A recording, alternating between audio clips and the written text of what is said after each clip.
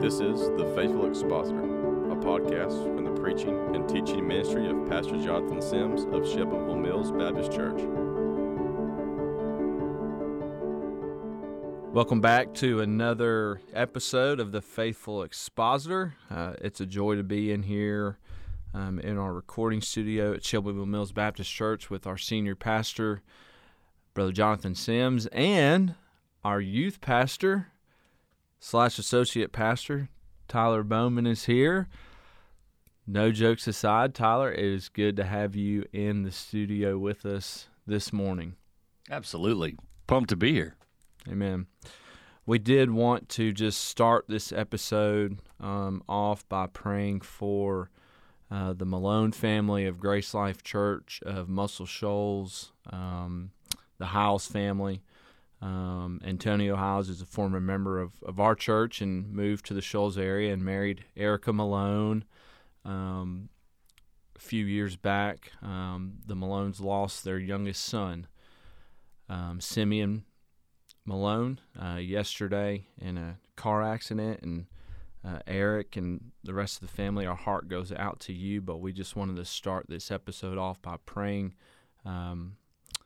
for you all. Brother Jono, you want to lead us in prayer? I'd be glad to. Father, we just come to you this morning, and we thank you for the gift of the Holy Spirit that you gave when Christ ascended back to your right hand, our comforter, our helper, our friend, our guide. And Lord, we just pray right now that you would send your Spirit to Brother Eric and his family. God, that you would comfort them in a way that only you as sovereign God can. Lord, today we are so thankful for the rock and the anchor that we have in Jesus Christ, that Simeon was a born-again believer, a committed Christian, loved the Lord, sweet brother. Lord, we're just so thankful that his faith was in Jesus, and now he's home with the Lord. Absent from the body, present with the Lord. And God, we thank you for that. Lord, we just pray that the knowledge of that would comfort Brother Eric and his family. We pray for the pastors and leaders of Grace Life Church that will be ministering to this family, the small groups that are ministering to them. Lord, we just pray for the brothers that will be preaching the funeral and ministering directly to the family. God, that you would fill those brothers with your Spirit and anoint them with strength and power. Lord, we pray especially for Antonio that's serving our country overseas, that you would comfort his heart at this season, Lord, being away from his family. We know that distance makes it very difficult, but we just pray, Lord, that Antonio would sense the love and the prayers of your people and the presence of the Holy Spirit in his life as well. Father, help all of us not to take for granted another day that we have, and use every one of them for your glory. It's in Jesus' name we pray. Amen. Amen. Amen.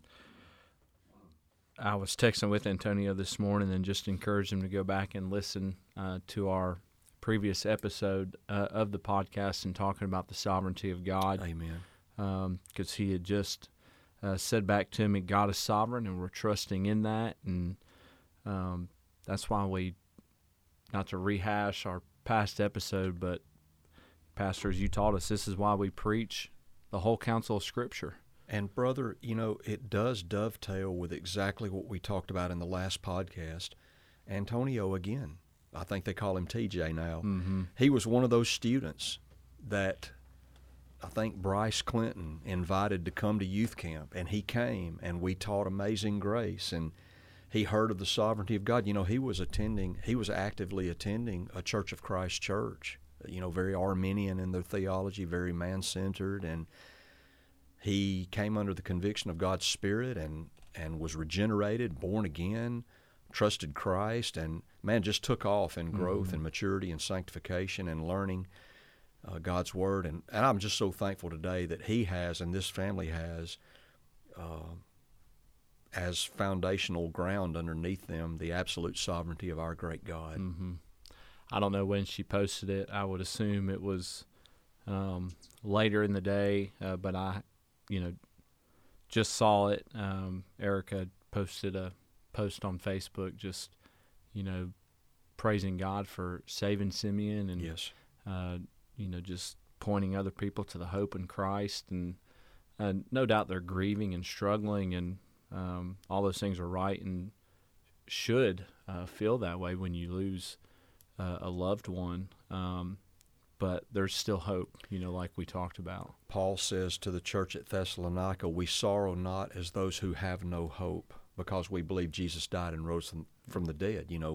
We know that we will see our loved ones again because we'll see the Lord Jesus face to face. And so the Christian always has hope, even on the very darkest of days. And brothers, this is why we do what we do. This is why God called us into the ministry. We're preparing people in the good days for the not so good days. Yeah. We're preparing people in their life for the last day of their life. The whole message of Ecclesiastes. We go out to the day of our certain death. We back up from that day to where we are today, and we live every single day in light of that coming certainty. And I know that Brother Jeff Noblet and Matt Fowler and all the elders at Grace Life Church preach that, practice that on a daily basis, and have done a great job of preparing the Malone, Hiles families for this very day. Yeah. And we rejoice in the anchor holding. Amen. Amen. This is, as pastors, why we're here. That's right.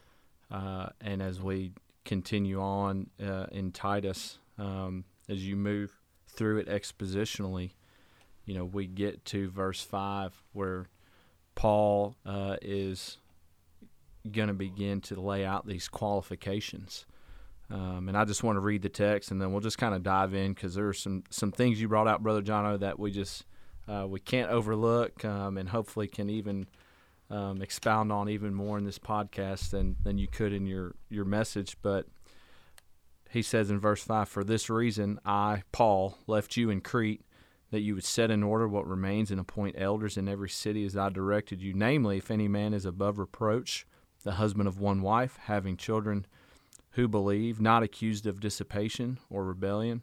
For the overseer must be above reproach as God's steward, not self-willed, not quick-tempered, not addicted to wine, not pugnacious, not fond of sordid gain, but hospitable, loving what is good, sensible, just, devout, self-controlled, holding fast the faithful word which is in accordance with the teaching, so that he will be able both to exhort in sound doctrine and to refute those who contradict."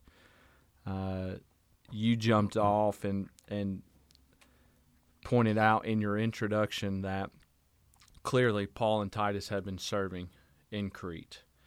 That's why he was left there, and which is astounding to think about. How, Brother Jono, did we get Paul and Titus even in Crete in the first place? Well, the Holy Spirit. Paul constantly remarks that the Spirit of God, would not allow me to go here, but the Spirit of God, instead had me go here. And it's believed that there were people from the island of Crete in Jerusalem at Pentecost when Peter stood up and preached the gospel of Jesus Christ. The Holy Spirit came, the church was formed. They that gladly received his word were baptized. The same day there were added to the church thousands and thousands of souls. And these people that were in Jerusalem from Crete heard the gospel, believed, they were baptized, they were added to the church, and like all of the Christians there, they returned to their homeland. So they went back to the island of Crete. They began to tell people what they'd heard. The Spirit of God moved there. People were converted on the island, and churches began to form, which is what the Great Commission is, what we're commanded to do. So these people were obedient to the Great Commission of Jesus Christ. And the problem, though, was churches were formed on the island without elders. And this created a vacuum of leadership. Certainly the people were saved. Certainly they were a right to assemble together. That's a command, Hebrews 10:24 and 25. But they were assembling together without leadership. And you can imagine the problems that arose. heretics began to teach false doctrine. Judaizers moved in with their error. There were heresies. The major problem was a lack of holiness.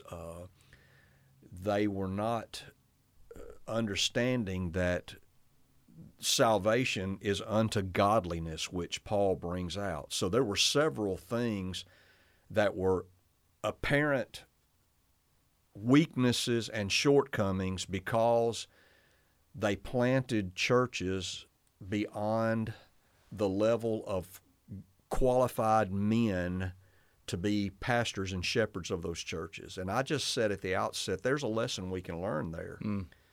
I believe we're more planting pastors than we are churches. I've said that repeatedly.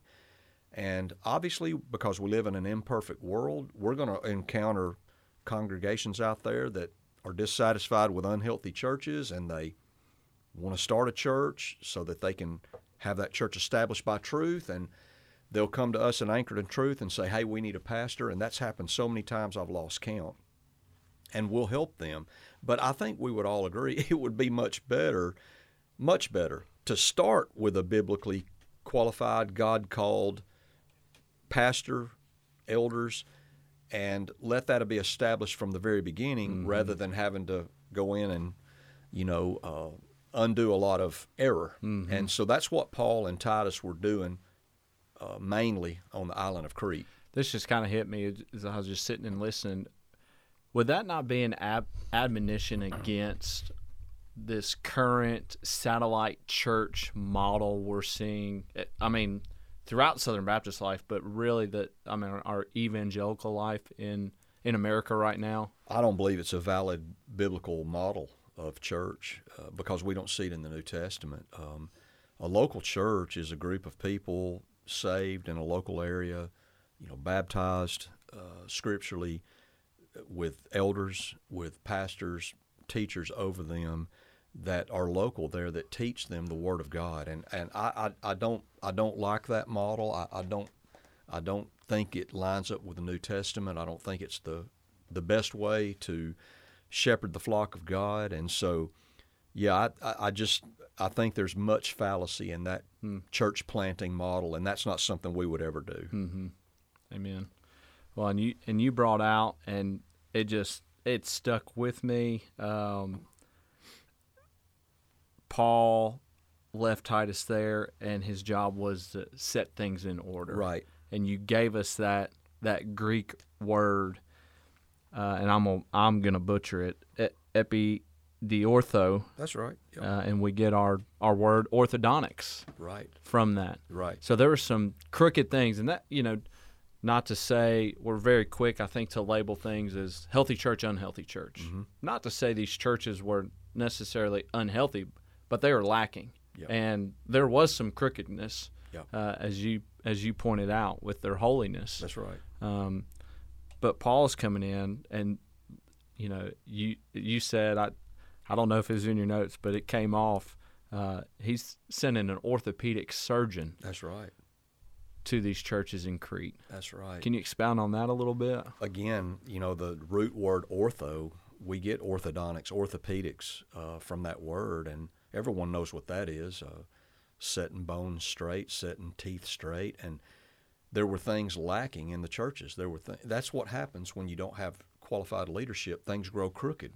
Things get, the Bible says, let all things be done decently and in order, and when there's not proper God-ordained, biblical qualified leadership in the church, things are going to grow crooked. They're going to swerve. They're going to get out of step with the New Testament. And that's exactly what had happened on the island of Crete. We don't know what happened.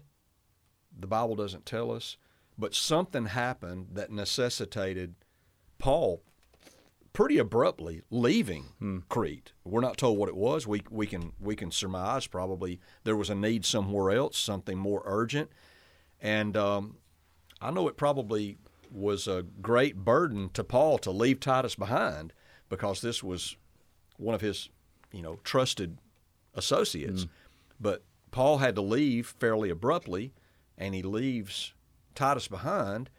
And this letter, the pastoral epistle to Titus, kind of served as apostolic credentials for Titus to do the things that needed to be done to set this church straight. And I think Paul writing these things down, sending it in a letter, would serve as a stamp of approval that he's here operating on behalf of Paul. He's here operating on behalf of the Lord Jesus Christ.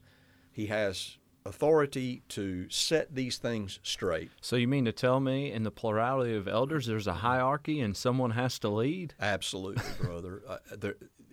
Absolutely there is. And, there has to be a leader among equals. There always has been. There always will be. Historically, biblically, in the best models of church leadership, we see this. Yep. And so, that's a good point that you bring out there. And, again, that just has to do with order. They were equal in calling, equal in conversion, equal in standing before God, but the Lord recognized one to be the one leading the others. And so Timothy and Titus operated in that capacity under Paul's leadership, and this helped to bring order and structure to the church that was lacking. And the only thing that was setting these elders, these pastors, these presbyteros in place. And you brought that out before, again, jumping too far into the qualifications. But you said there at the outset two things that are true that I think we miss in churches. We will, in biblically sound driven churches, will hold up the fact that a man must meet these qualifications. But you brought out and labored, he has to maintain them as well. Yes. What good would meeting them be initially if you didn't maintain them? And so this is a race to the end. We run the race to the very end. We don't finish the race until the end. And that's why you hear Paul praying things like at the church at Thessalonica, I pray, God, your whole body, soul, and spirit be preserved blameless to the coming of the Lord. Paul said to, I think, the church at Galatia, you did run well. Who cut in on your running path? Who hindered you? And so it's starting the race. Yes, it's important how we start it. It's important running the race, absolutely important how we run it. And it's important how we finish the race. So a man needs to be qualified in the beginning. He needs to be qualified in the mid. He needs to be qualified at the end. So a man must meet these qualifications, and they must be maintained for him to be biblically qualified. So I think it's then a fair application to say that there should be a regular and consistent checkup among the elders, among themselves, that to honestly look at one another, to hold each other accountable. Let's look at our family life. These areas that are mentioned in Titus 1 and 1 Timothy. Let's look at these qualifications. Let's look at our giving. Where do we stand there? And let's look at our faithfulness to personal devotions and prayer, and let's look at our attendance and these types of things. And I also want to say that, and we're about to do this. It's legitimate and absolutely necessary to keep things straight that this should be done with deacons, that we should look at our deacon ministry in the same light. You brothers were qualified when you signed on, but are you still qualified? And that's just iron sharpening iron. It's looking at places we've let slip. It's looking at places we've might got lax about, and just calling each other back to those fundamentals and those basics. That's so important. Amen. And as you said many, many times, it starts at the top. Yeah, absolutely. Churches don't rise above their leadership. We are blessed to have a plurality of elders here at Shelbyville Mills. The three of us are sitting down together. But it starts with Jonathan Sims.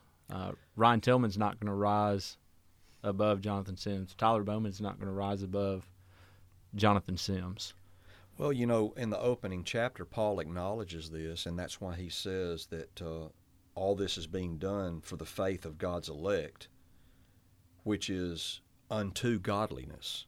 And we brought that out last time. The best evidence of your election is godliness. The best evidence of your salvation is holiness. Imputed righteousness always manifests itself in daily living holy and righteous before the Lord. You have no warrant to say righteousness has been imputed to you if you live like the devil, or you're living in unholiness or repetitive habitual sin. And so we're called to holiness. None of us are perfect. We all are in need of the grace that saved us, the grace that sustains us.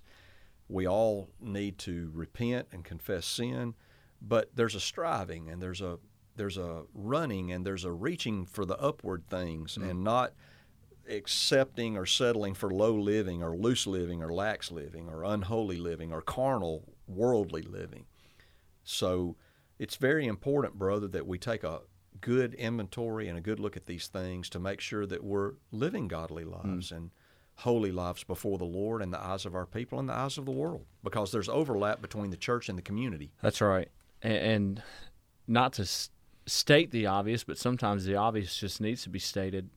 Pastors, elders, deacons, in that sense as well, because they're going to be addressed here shortly, have to be leading in those areas. Absolutely. That's why there's qualifications, right? Right. That's exactly right. Yeah. Well, and you broke down for us, because even here in this text, in 5 through 9, we see two different words to explain the office, and it's, as you preached to us and taught us, we have to make sure we understand what's the role, what is the purpose, what's the job and function of this man in this position. Yes, sir. And we see 3 words in Scripture: elder, bishop, or overseer, and then pastors and shepherds. Right. Can you talk to us a little bit about those 3 words? You basically have 3 words in the New Testament that describe the same office, the office of pastor. Elder is presbyteros, and we would see we get the word Presbyterian from that word. Bishop or overseer is used in Titus 1 as well. Episkopos, you hear the word Episcopalian in that. And then pastors and shepherds is the Greek word poimen or poimeno, which translates pastor. And to prove what I'm saying, all 3 of those words come together in 1 Peter chapter 5 when Peter explains the office of pastor. Let me read it to you.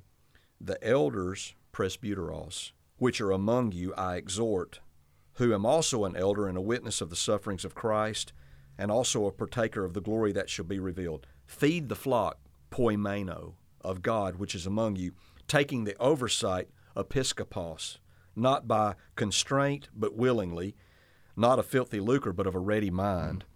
So Peter takes all 3 of those words and puts them in 2 verses to let us know that this office of pastor is 3-pronged. It's one man, but it speaks here of different ways that office is manifested and walked out. For instance, the word elder speaks of an aged man, thus we would say a wise man, a man who is experienced and settled. Now, it can in the New Testament be translated an older brother, but we know that that's not what he's speaking of here, because Titus and Timothy were both young men. As a matter of fact, Paul had to write to Timothy's timidity and reprove him and say, look, you're an elder. Let no one despise your youth, Timothy, but be an example to the flock in the way you're living, your love, your spirit, your faith, your purity. There it is again. You lead with purity, 1 Timothy 4:12. And so when we think about a pastor, the first word we should think about is elder. Here's a brother that's settled. Here's a brother that's level-headed. He's not, caught up on soapboxes. He's not an ambulance chaser as far as different events and happenings and He's not riding the highs and the lows of the internet. He's not the guy that can't control his tongue and popping off at the mouth all the time. Here's a man that's here's the best way to say it, brother. He's mature and he's stable. That's what elder means. Secondly, he says feed the flock. This kind of deals with the motive. Shepherding. Jesus was a shepherd. We're under shepherds, and the chief job of a shepherd's to feed the sheep. Yeah. For all the things you do or don't do, if you don't feed the sheep, they're not going to be healthy. And so this carries on the aspect of loving, caring, touching, providing, protecting the sheep. A pastor, I've heard it said before, he ought to kind of smell like sheep. Yeah. He's a herder. He's out stepping in dung hills and he's out where the sheep eat, and it's stinky, and that's why in the Old Testament economy, shepherds were considered unclean and kind of ceremonially defiled because they're doing dirty work. Well, that's one of the chief words Jesus uses to describe a pastor, is that we've got poop under our fingernails. We got rough hands. We're out in the wind. We're out in the air. We're out where our sheep are. Not just in our ivory tower. 100%. Absolutely, man. I mean, so you see how this office, we could just say pastor and miss a lot, and things get crooked. So elder speaks of maturity, feed the flock is poimeno, pastor deals with your motive, your heart, and then overseer kind of deals with the function of a pastor, how he functions, and that is that he's guiding, he's overseeing. The New Testament uses the word rule, the elders that rule well, and Hebrews 3 times uses obey them that have the rule over you, follow the faith of those that have the rule over you, greet those who have the rule over you, submit yourselves to those who have the rule over you. So an overseer is one who's overwatching, he's a steward, he's managing, he's caring, he's looking, he's watching, for the guiding the flock, leading the flock where the flock needs to go. So all of those words come together, and we see the character of the pastor, we see the motive of the pastor, and the function. I want to just say, I think it's very important, and I see the wisdom of Peter and Paul showing us what the office is before he gets into the qualifications. So he's telling us what your motive and your spirit and your heart ought to be before he starts unpacking for you even what the qualifications are. So here's the kind of man we're looking for: stable. And by the way, if a guy's not stable in his secular employment, he won't be stable in the ministry. That's right. If a guy's not mature in his family life, he's not going to be mature in the house of God. And that's what Paul said to Timothy. If he can't manage his home, how can he take care of the house of God? So he should be... we should see within the heart of a candidate for pastor love, compassion, empathy, caring, loves people. If a guy doesn't love people, look out, man. I mean, be careful. I mean, that's a red flag. And also, can he lead? Can he guide? Is anybody going to follow this guy? Does he have some credibility? Which is what all these qualifications point to. Yeah. So I think it's, Tyler, you're in here. You even said, man, it would have been great just to preach the whole message right there, Well, and that's what I was just thinking is obviously being able to be under you as my pastor and to serve you in the kind of overseeing and pastoral role, but obviously under and submitting to you and your authority in that regard has just been, I was drinking deep, because that's just it's a monster part of understanding who you are as that man and what your role is biblically. And I was just in here thinking we kind of skipped over it a little bit here, and I wanted you to kind of speak to it for a second. Sure. Because I saw the fire in your eyes, and I've seen it. Obviously, I've served under you as the bivocational guy for 10 years, and now seen it, and then grew up with your children, so I was in your home. There's a level of that overseer part that I've seen in you, and I would encourage senior pastors have to have this to keep things straight, is that protective part. Brother. And when you slam that pulpit Sunday morning with this concept of if a wolf walks among those sheep, that shepherd's, and you snapped your fingers and you hit it and you are, your eyes get fierce. And I know Brother Jono Sims is going to attack open public sin that walks into Chevrolet Mills Baptist Church. You're on it. And I think that's an overseer part that is tough because, I can preach and I'm a loving guy. But then when it comes to dealing with that sin that's openly in your congregation, that wolf, we're like, I just don't want to, I don't know how to. Yes. That same ferociousness that you would preach the word has got to be. And so Great word, brother. If you want to know what kind of pastor you have, here's the way you know. What happens when somebody attacks the flock? I'll just tell you, y'all know I'm a peace-loving guy, and the older I get, the more I love peace. And, you get tired of controversy. You just deal with so much of it, man. It's all around us. Yeah, you just deal with so much of it for so long. And I'd be less than honest with you if I didn't tell you, sometimes you just get weary. But, brother, I'm telling you, something happens beyond me. When someone begins to sow discord in this church, when someone begins to be used of Satan to sow seeds of discord, which God hates, by the way. The Bible makes that clear.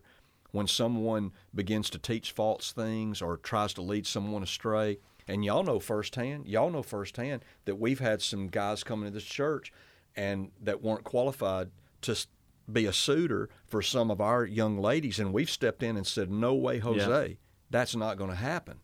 With fire in our eyes, like you said, brother. And so, man, there's just, brother, I don't even have to try. There's just a passion that wells up in your heart, and rightly so. And we live in such an effeminate age that just doesn't have any righteous anger about anything, that, yes, it's 100% appropriate for this mature, stable, loving, kind, shepherding, leading guy to absolutely become a warrior. Has to, when the body is attacked. And my kids, one of their favorite stories, and this is a little bit funny, but we were having a vacation Bible school family night. Do y'all remember this? And I was sitting on the front pew, and Brian Camp was here at that time, and he was leading that, and this guy got up from the congregation and went up on stage, and these are little bitty kids up there, and he's walking in between them, and everybody thought that was a part of it, and it hit me, wait a minute, this is dangerous. And I stood up, and I went there, and I popped my fingers, and I pointed at him, and I said, you get down. And, man, he looked at me, and I said, right now. And all of a sudden, 10 men were flanking me, on my left shoulder and right shoulder. And Amy Beth said, man, they descended on that guy with just a vengeance, and protected our children. And we got that dude out of there and got him back to the back to where we could find out what in the world's going on. And that's a little bit of a humorous story, but let me just say, I don't stand alone in that.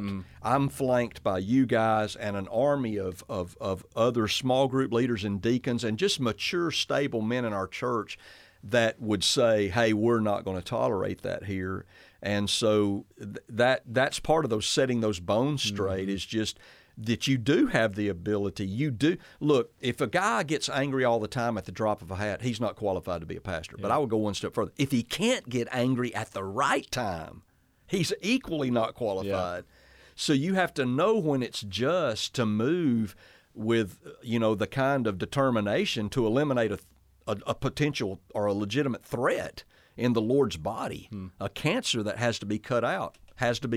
Yeah. Just that simple. Absolutely. And as you've started to unpack these, and we only got really past only to the first one. Right.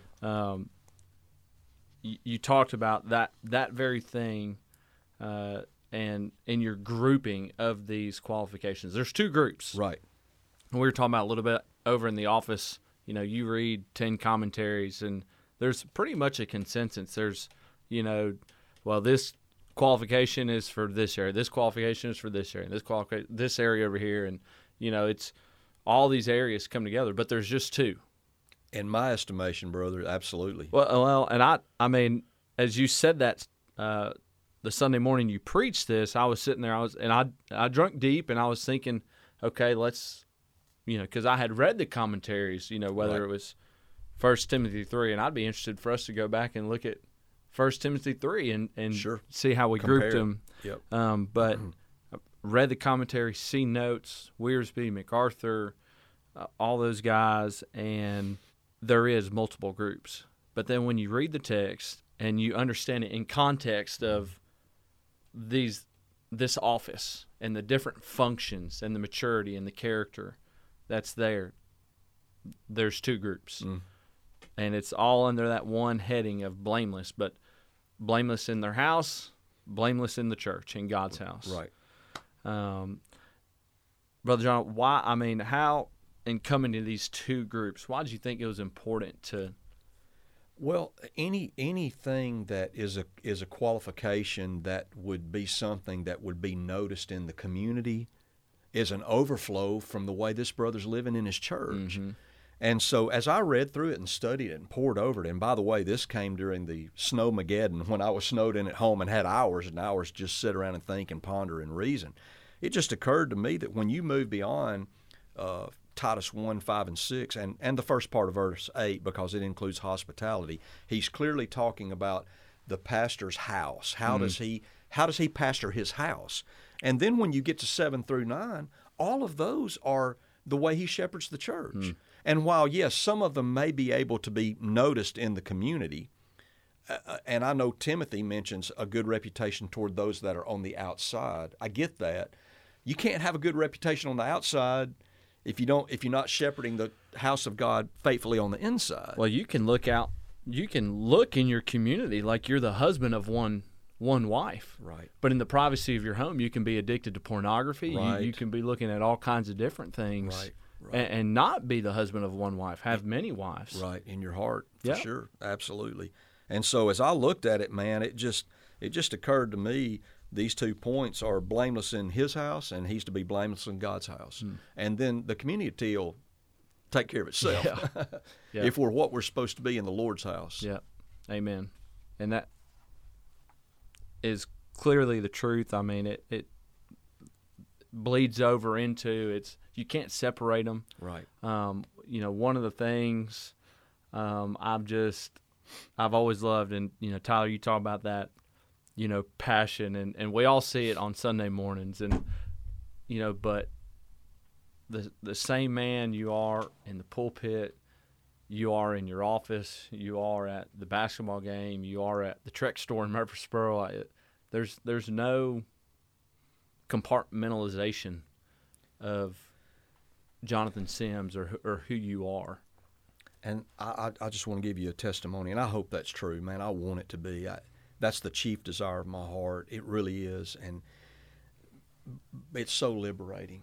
I just can't tell you how freeing it is. I hate fake. I just cannot do it. I hate it. I hate phony, and that's just always repulsed me and repelled me. And I've always I didn't want my wife or my daughter or my son to be sitting out there thinking, man, what a hypocrite. We live with this guy at home. We know what he is. And they saw me make mistakes, but I hope they also saw me repent and then get back up and proceed back after the Lord again. But I just can't tell you how liberating it is to just be a Christian. I'm not trying to be a Christian. I just am. And to just not have to, I acted this way around this group yesterday, and I acted this way around. Now, who was it that I said that to? And how did I act around?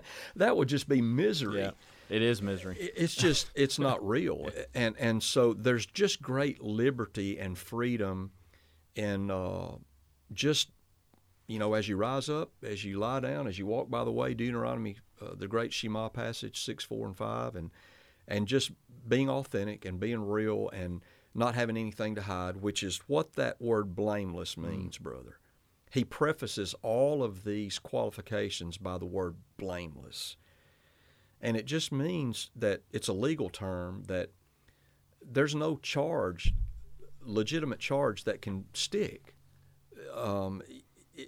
It means that you are godly, which is what it says in verse 1. It means that there's no charge that can convict you because you're living the way you're supposed to live. And if anybody made a bogus charge about you, nobody'd believe it, because your love for Christ and love for people would their first knee-jerk reaction would be, man, I don't believe that, And that's what this word blameless means, is that's the kind of men that we're supposed to be in our home privately. Let me just say, I'm no more what you guys see than I am what you don't see. That has to back up what you see. What I am in the public eye is fake and phony if it's not backed up by purity where you can't see. And again, we don't believe in sinless perfectionism. That's a heresy that we reject. Don't even want to talk about that. That's ridiculous and absurd. You guys both know I'm a sinner, and y'all have seen me sin, and you've seen me have to ask for forgiveness and ask you to forgive me and repent for attitudes and the ways that I've said things and done things that are just purely straight up sin. But it's a basic level of purity and character and integrity that strives to please Jesus, wants to please Jesus. And let me state it this way.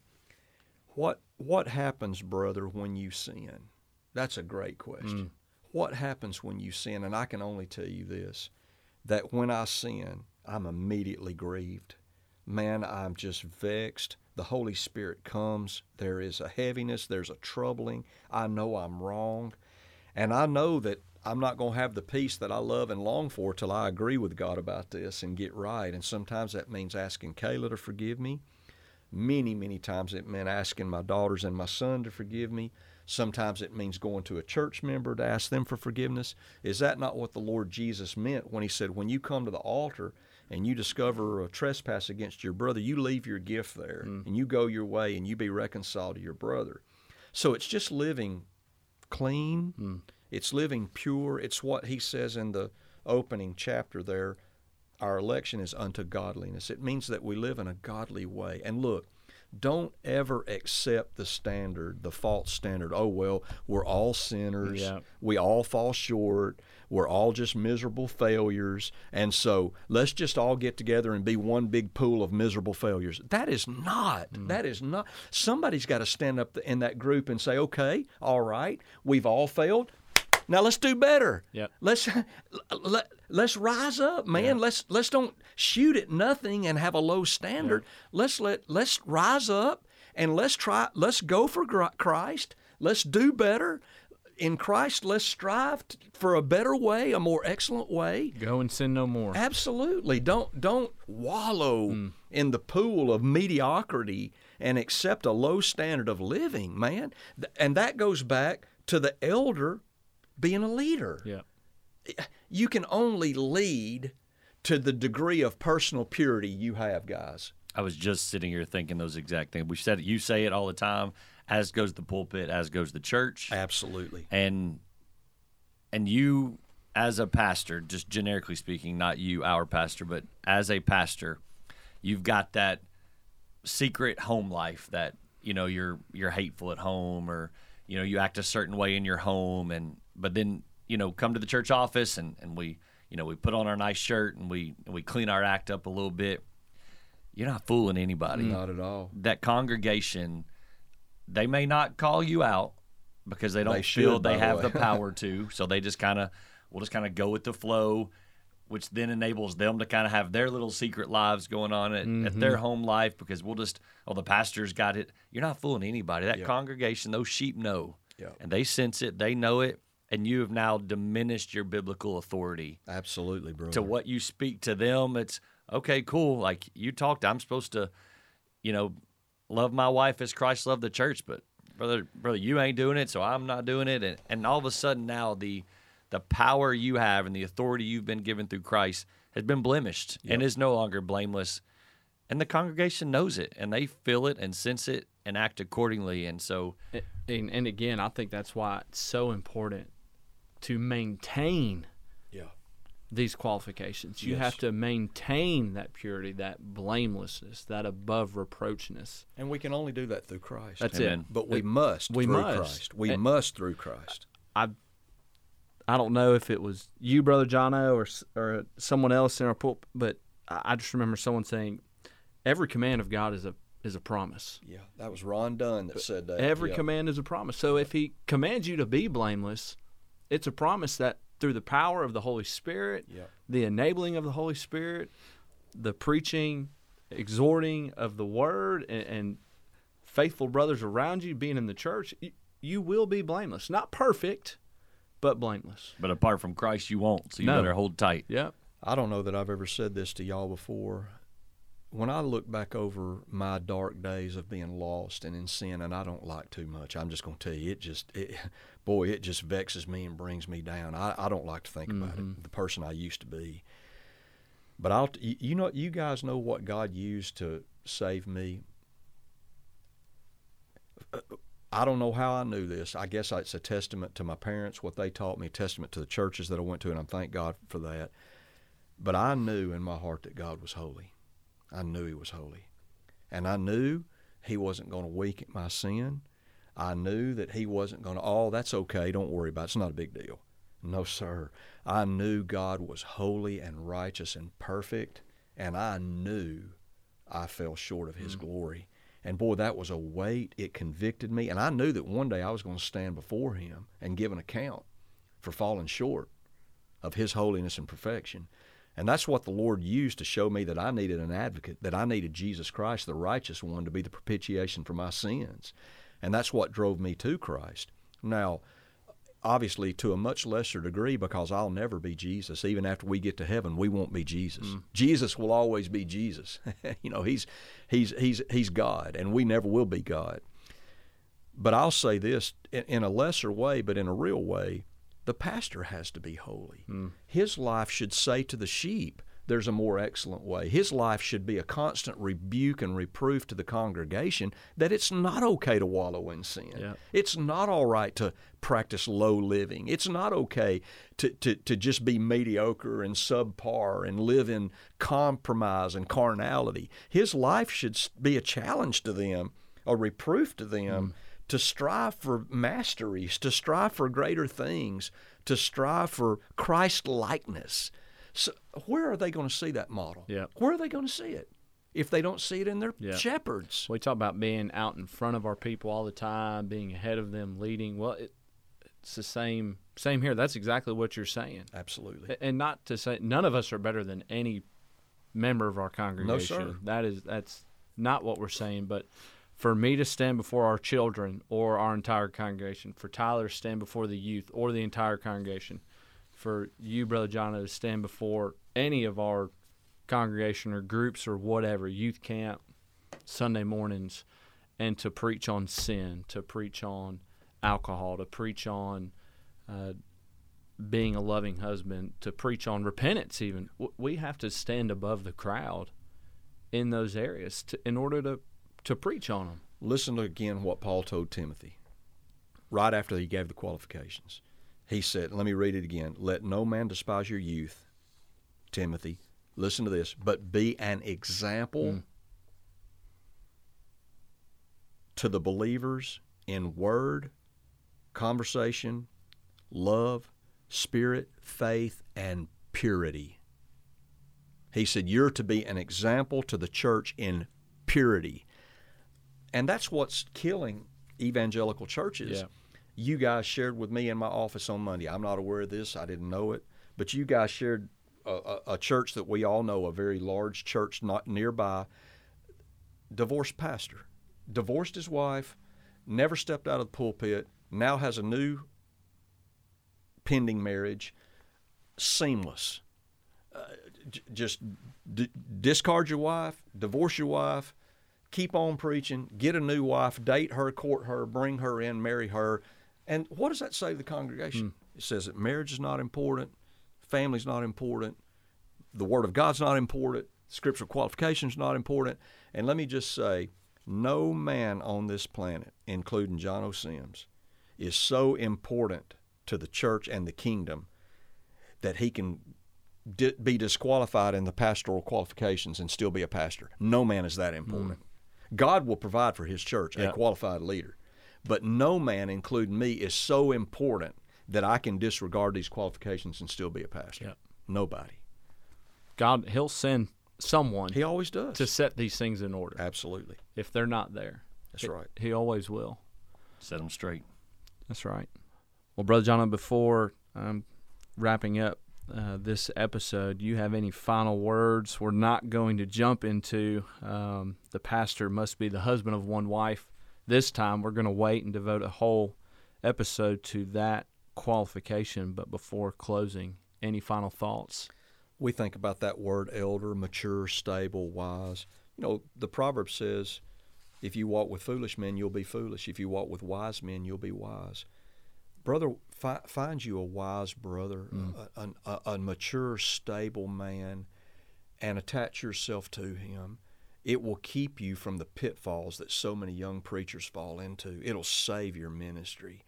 The second thing I'd say under feed the flock, poimeno, the motive of the pastor, when you're early in the ministry, it's all awkward. You're on training wheels. You don't have your sea legs up under you yet. And it can be, when you're getting shot at and you're in fire, it can be hard to have love for the sheep. You need to pray, and you need to ask the Holy Spirit, Romans 5:5, to shed the love of God abroad in your heart by the Holy Spirit.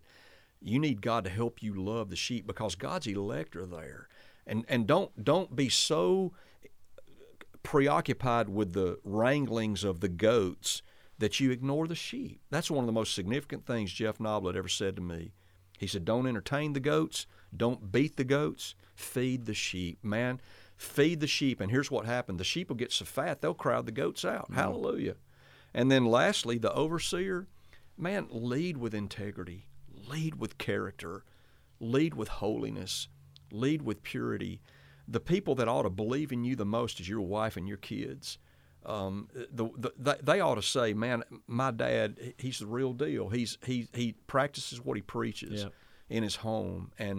And so just that would be my final word, brother, is authenticity, integrity, character, blamelessness, godliness, which all of these are good Bible words.